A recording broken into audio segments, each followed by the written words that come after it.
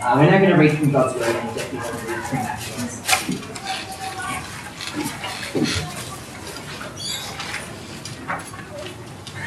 So, my name is Jeffy.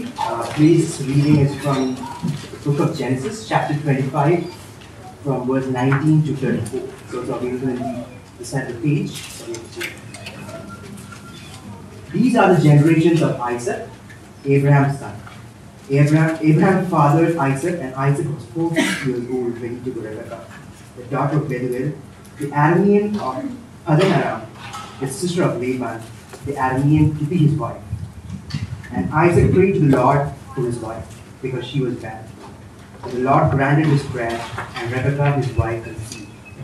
The children struggled together within her, and she said, If it is thus, why is this happening to me? So she went to inquire of the Lord. And the Lord said to her, 2 nations are in your womb, and 2 peoples from within you shall be divided. The one shall be stronger than the other. The older shall serve the younger. When her days to give birth were completed, behold, there were twins in her womb. The first came out red. All his body was a hairy cloth. So they called his name Esau.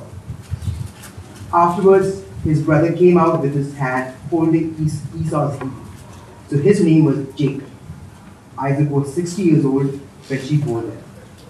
When the boys grew, Esau was a skilled hunter, a man of the field, while Jacob was a quiet man, dwelling in tents. Isaac loved Esau because he ate of his game, but Rebekah loved Jacob. Once when Jacob was cooking stew, Esau came in from the field, and he was exhausted. And Esau said to Jacob, Let me eat some of that red stew, for I am exhausted. Therefore his name was called Edom. Jacob said, Sell me your birthright now. Esau said, I am about to die. Of what use is a birthright to me? And Jacob said, Swear to me now. And so he swore to him and sold his birthright to Jacob. Then Jacob gave Esau bread and lentil stew, and he ate and drank and rose and went his way. Thus Esau despised his birthright.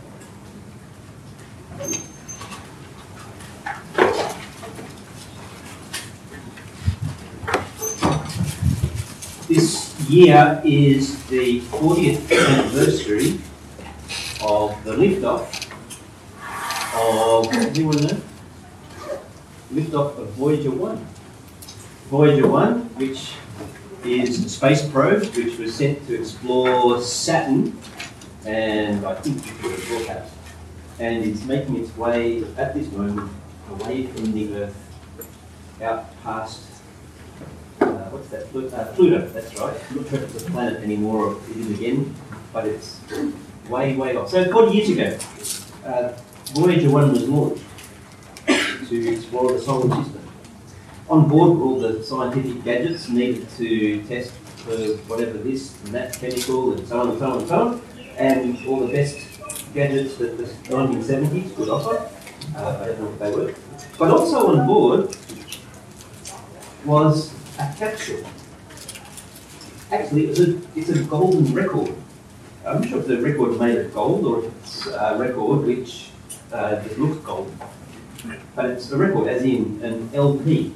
Now, I don't think I need to explain to you guys what a record is. Everyone know what a record is? Yeah, like vinyl. I think a generation ago didn't know what vinyl was. Currently, there are some big hits being released on vinyl this week. Is anyone buying something on vinyl? No? Well, okay, good. I don't know why you would. We got rid of it. Anyway, on this golden record are recordings of humans doing human things.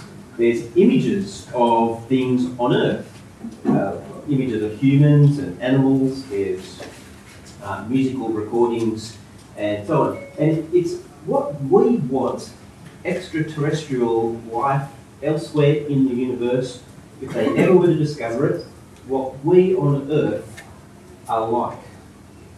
What it means, what it looks like to live on Earth. Now, if you were commissioned to put something on board the payload of, say, Voyager 3. There is a Voyager 2 out there somewhere, I've got. Voyager 3, what would you include? What do you think would describe in a clear way what it means to be human, or what it means to live on Earth, or what Earth is like? Quite interesting, isn't it? No doubt we have our preferences, who we would want to put up there, who is the quintessential human, someone like a Usain Bolt, or Justin Bieber, or what a true human that we would think would represent us to the rest of the universe. Well, when God chooses to represent himself, and carry his message into the world, who does he choose to do that? How does he go about doing that? Today, if we look at Genesis, we actually see some of these questions answered. So we began looking at Genesis last year, it was at the beginning of last year, and we're returning to look at the rest of Genesis over these last 4 weeks of semester. If you've never read Genesis or are unsure of what it's about, in it, after you get through the creation of the world and the flood with Noah, there's a man named Abraham. And Abraham and God's word to Abraham dominates this book. Actually, it dominates the rest of the storyline of the whole Bible. That God promises to one man, Abraham, that his offspring would become numerous and great.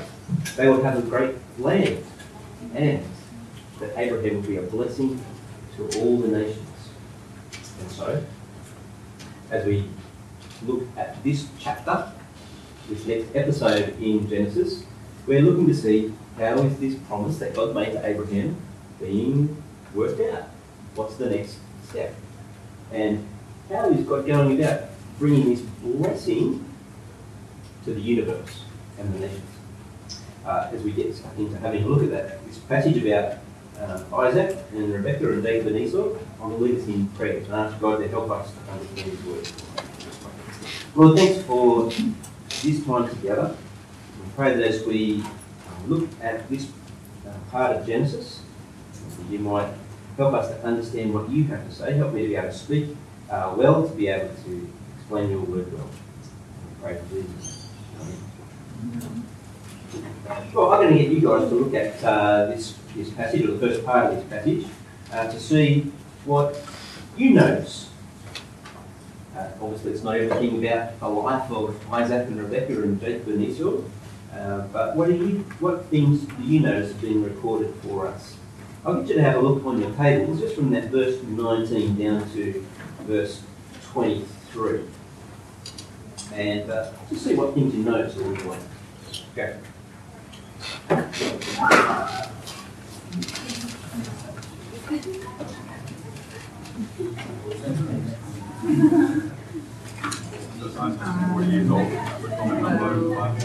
The Lord granted Isaac's prayer. Something that happened.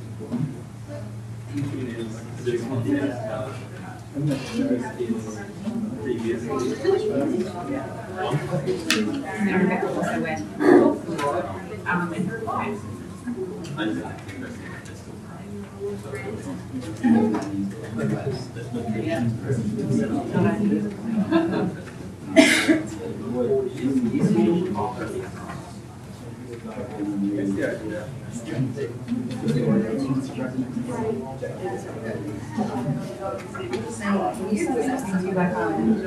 Isaac was 40 years old. Something 20 years ago.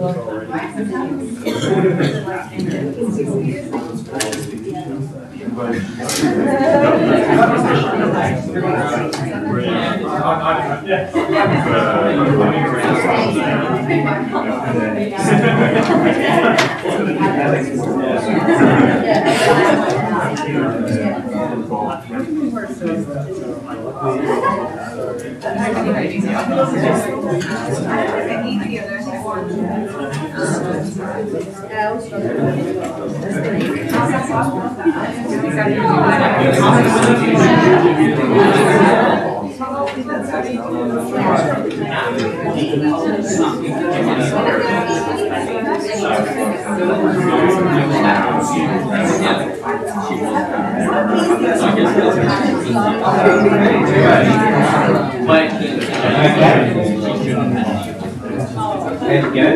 Now there's no right or wrong answers. What things did you notice? I noticed a typo in verse 22. It is supposed to say went to inquire of the Lord. Anyway, but that they needed to. We came up with that the action sort of doesn't kick off until they pray to God. Okay. Anything else you noticed? You get a lot of family details, especially about Rebecca's parents and stuff. Yeah. Anything else? And cool, God actually replies to her. She goes and inquires of the Lord, and then he says something. Yeah. He speaks to her.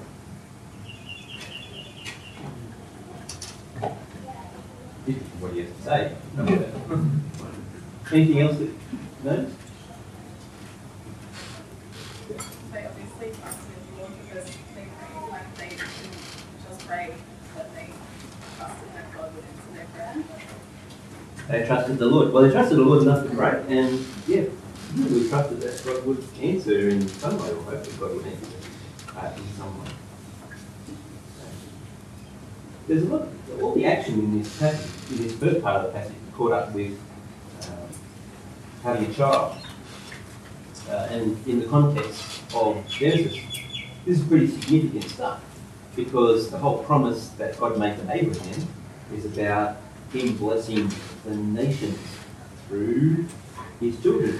And you can see that's how this passage kicks off, thinking about Abraham. These are the generations of Isaac, Abraham's son, in case you've forgotten. You've had a while before picking the book up again. And just a note on reading Genesis. Genesis, when it was written, didn't come with chapters 1, 2, 3, 4, 5. The way that the writers divided up his material was this phrase in verse 19. This is like a new chapter. These are the generations of.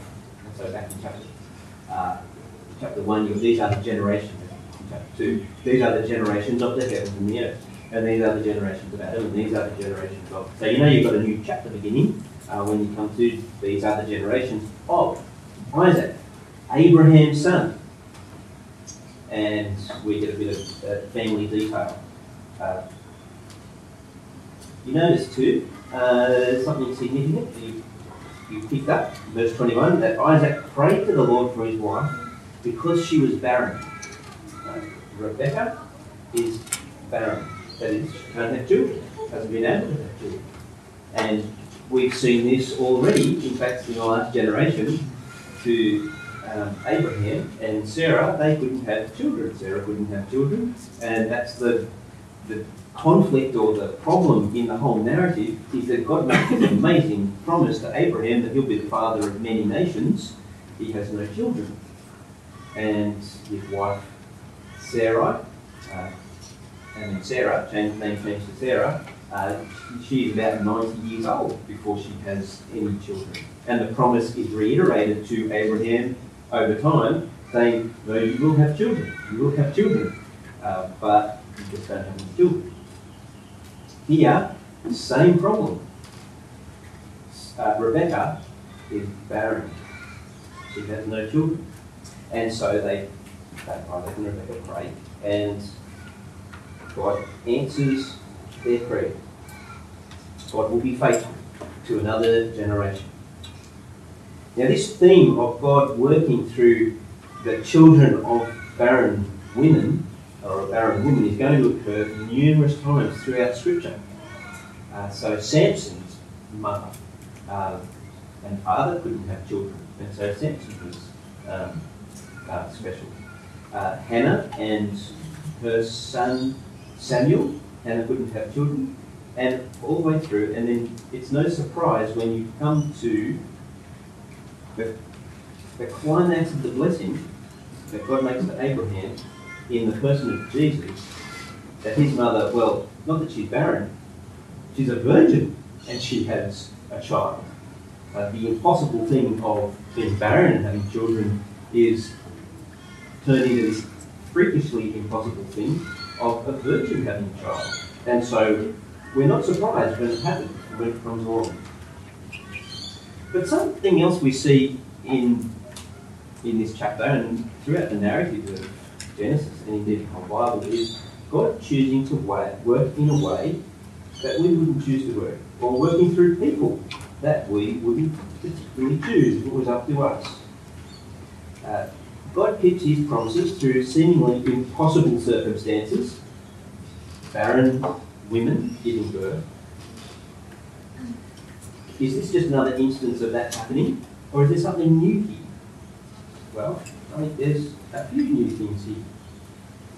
Well, first of all, we see that Rebecca's pregnant, the prayer is answered, and she's not having a very fun time. Pick that up along the way.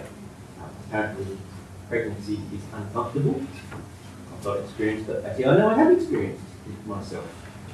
Discomfort during pregnancy. My wife was pregnant, and like sleeping in the same bed with someone who's pregnant, it's uncomfortable. Yes. It's uncomfortable. But Rebecca cries out to the Lord saying, why is this happening to me? What is this distress? And God does reply to her prayer in verse 23. 2 nations are in your womb, and 2 peoples from within you shall be divided. The one shall be stronger than the other. The older shall serve the younger. There is the anticipation of animosity and conflict between these two, even before they're born, while they're still in the womb. They're going to be at each other's throats. Unlike most twins that I've met who seem to get on so well, these guys are going to be divided. Now, just as an aside, a complete aside, notice that God does answer Rebecca's prayer and Isaac's prayer to have children.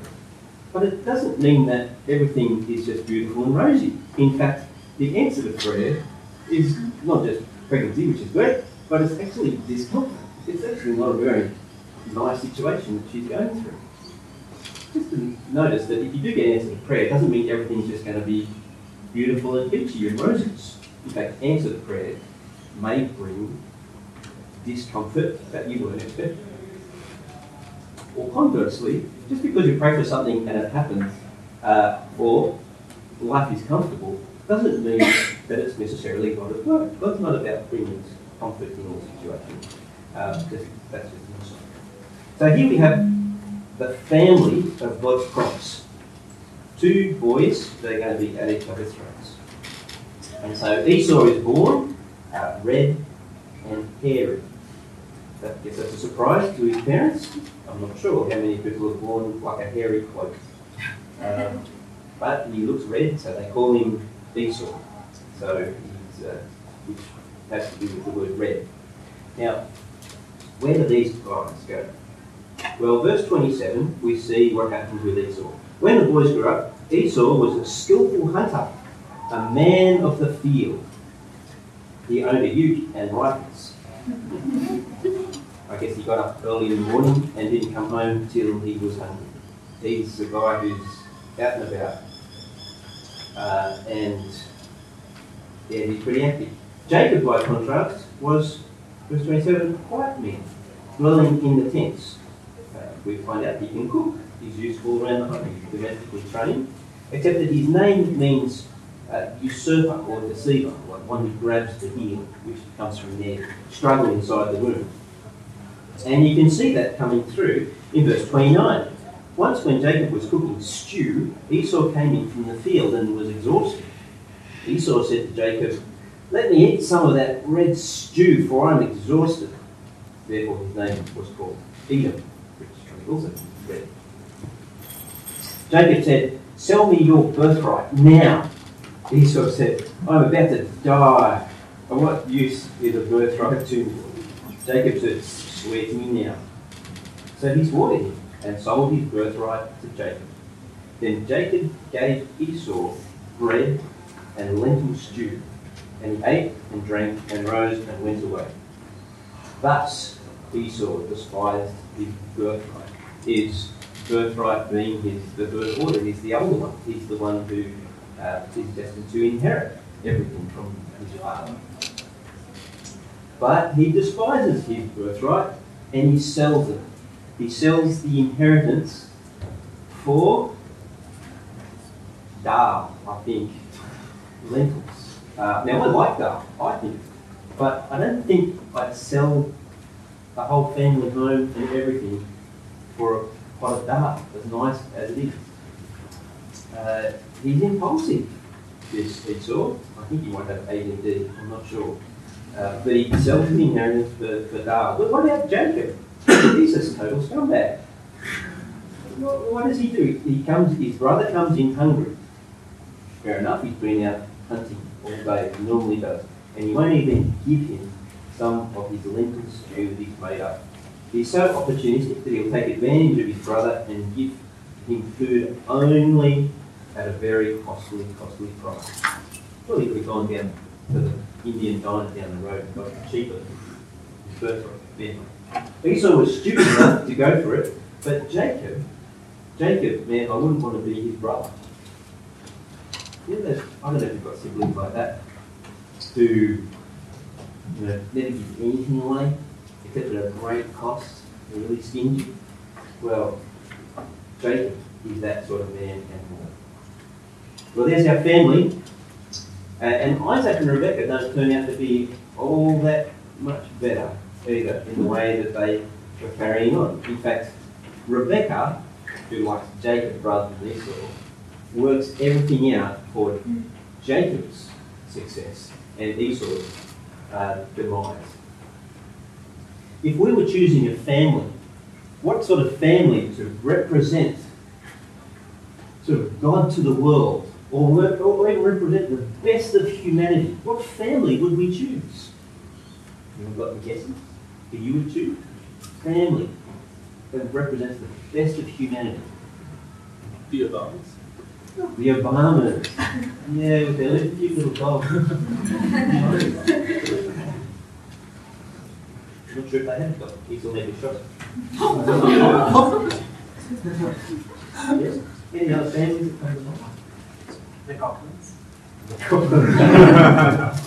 You've been to our place. Or maybe the royal family. I mean, they got suits. No, this ain't that. The Kardashians. That is closer to the truth. I thought maybe Bono and his family, I don't know what his family for.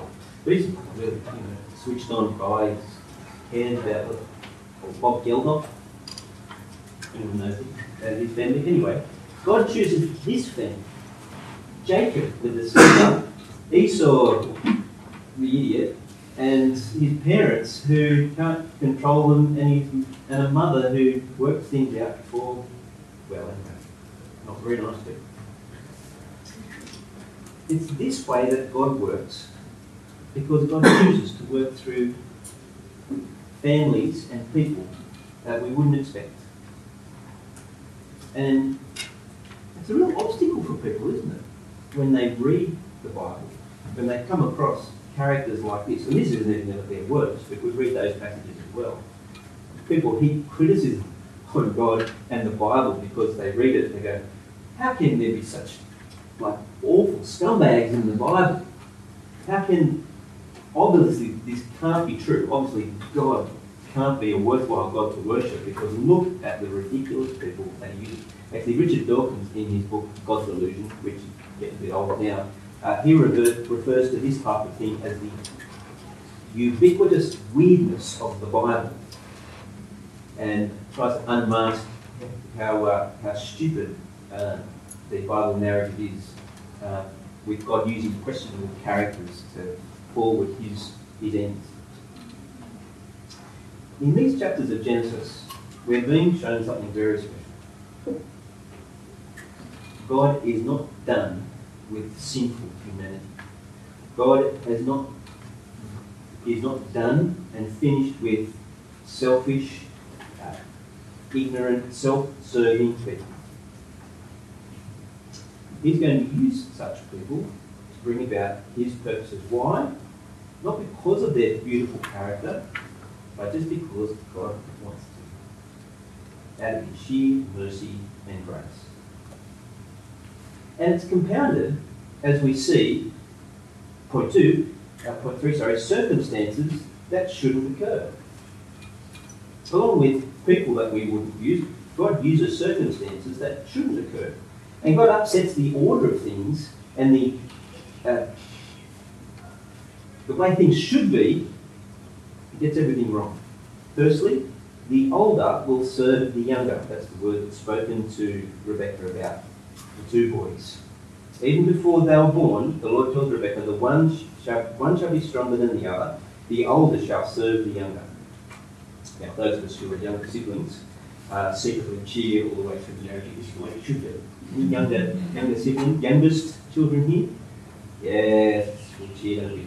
But in this culture, at this time, the firstborn was not just the one that people look up to, but they were the one who get all the power, all the glory. They were the ones who are the honoured ones in the family. They are the ones who receive the inheritance.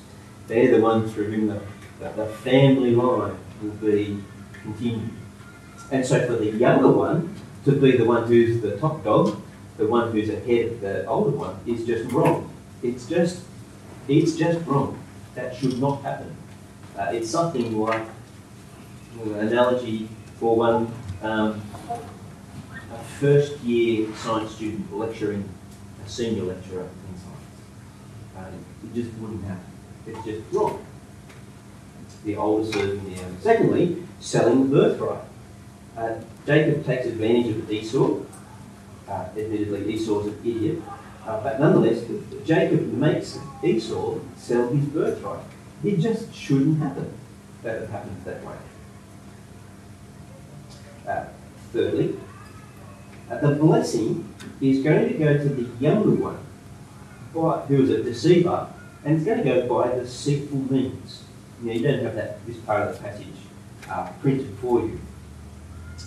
But Jacob receives the blessing from his father Isaac that should have gone to his son Esau, the older one. And so, down in verse 26, following chapter, then as Isaac on his deathbed, then the father Isaac said to him, thinking that it's Esau, but it's actually Jacob, "Come near and kiss me, my son." Isaac couldn't see because he was too blind and old.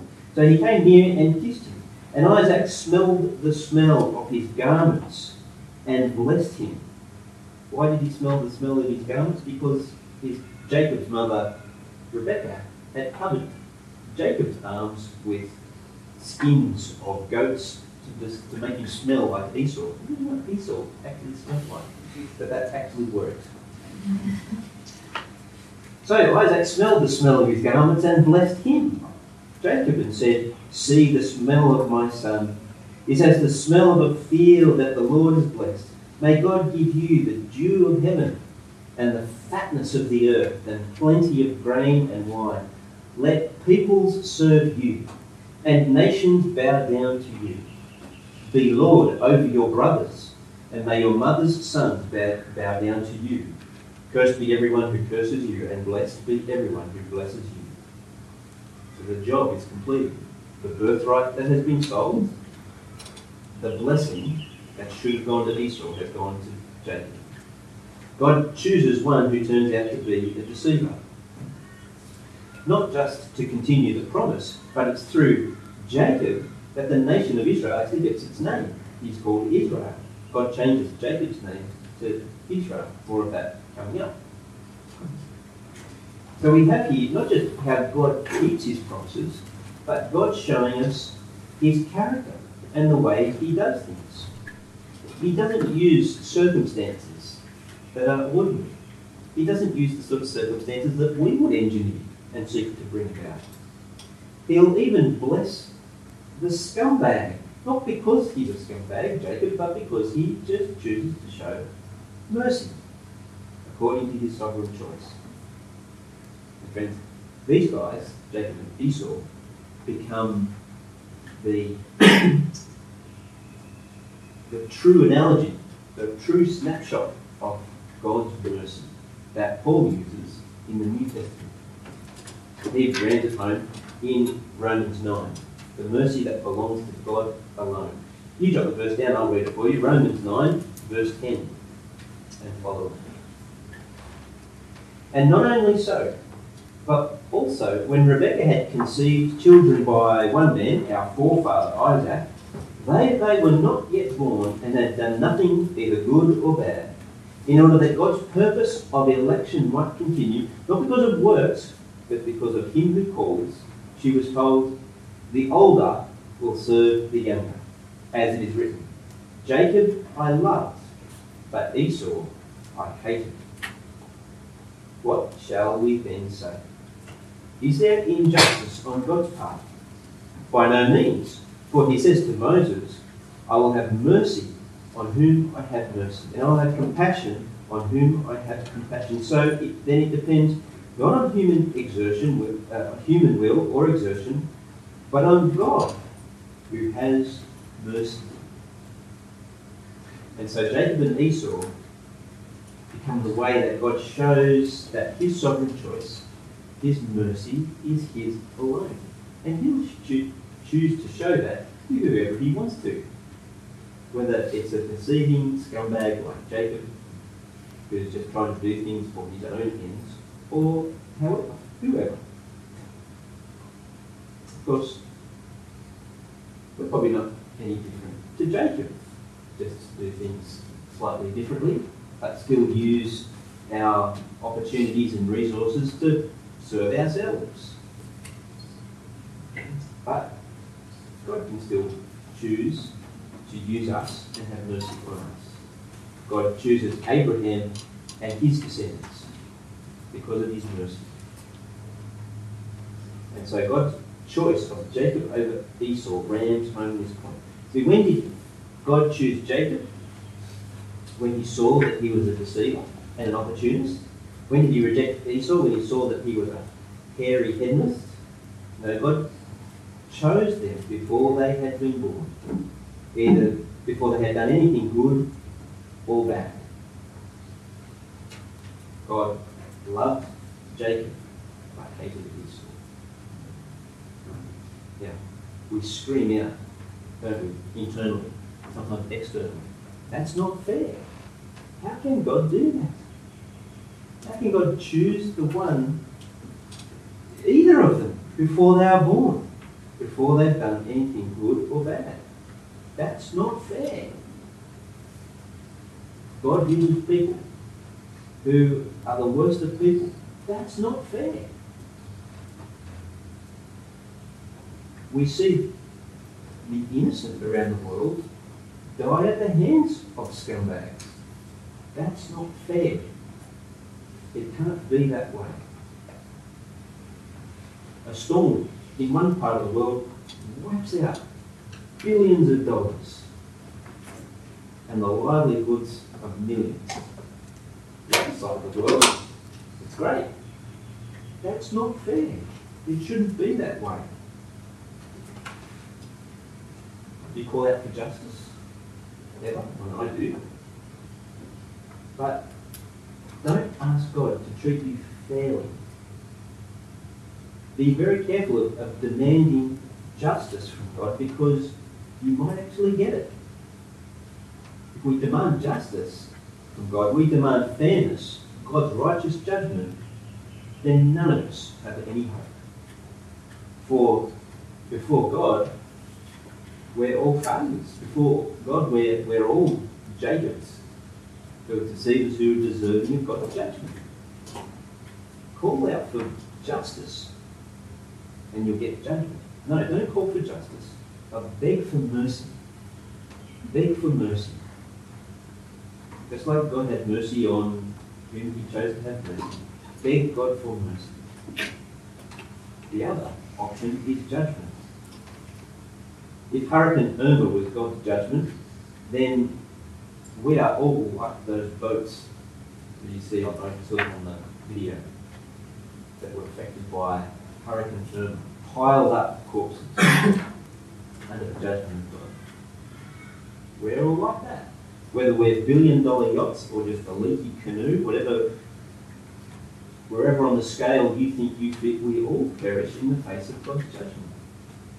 We are all completely at his mercy. And yet his mercy is only inches from any of us, no matter who we are. For God in his mercy has gone out to the end of the earth and into the universe, his blessing of the nations coming through Abraham's offspring, the Lord Jesus. It's in Jesus that we have shelter from God's righteous justice. In Jesus we have God's mercy. Beg God for mercy and receive it through the Lord Jesus. For it's reached us, even here, at the ends of the earth. Tremendous to hear things that have been happening in recent time. Only last night, gathering of Mandarin friends, 10 Mandarin people who didn't know anything about the gospel. Heard that for the first time last night. The gospel going to the end of the earth. Our brother James Chen bringing that word to them. Indeed, there was last night something for the Claude Girls, a message going out. Again last week, I think, or the week before, Josh Ketley speaking to a group of people who, a few of who didn't know the gospel. The gospel continues to go out in God's mercy on the nations. Continue, friends, to put your trust in the Lord Jesus and to make his message known. It's only in Christ that we have mercy from God. We're going to pray, and Jess is going to lead us in prayer.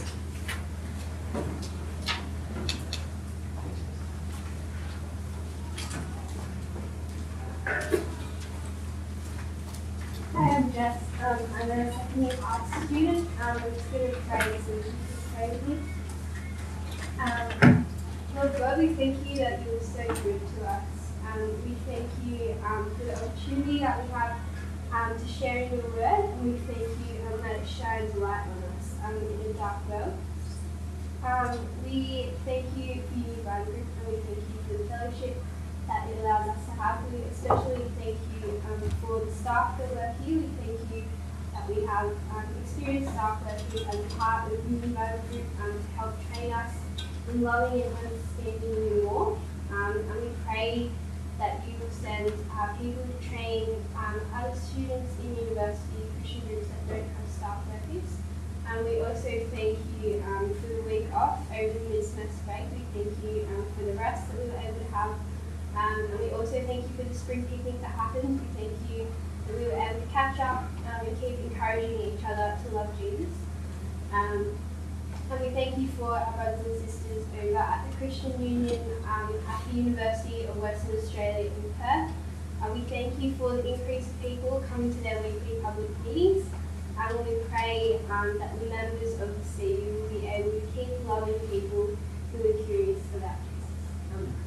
Amen.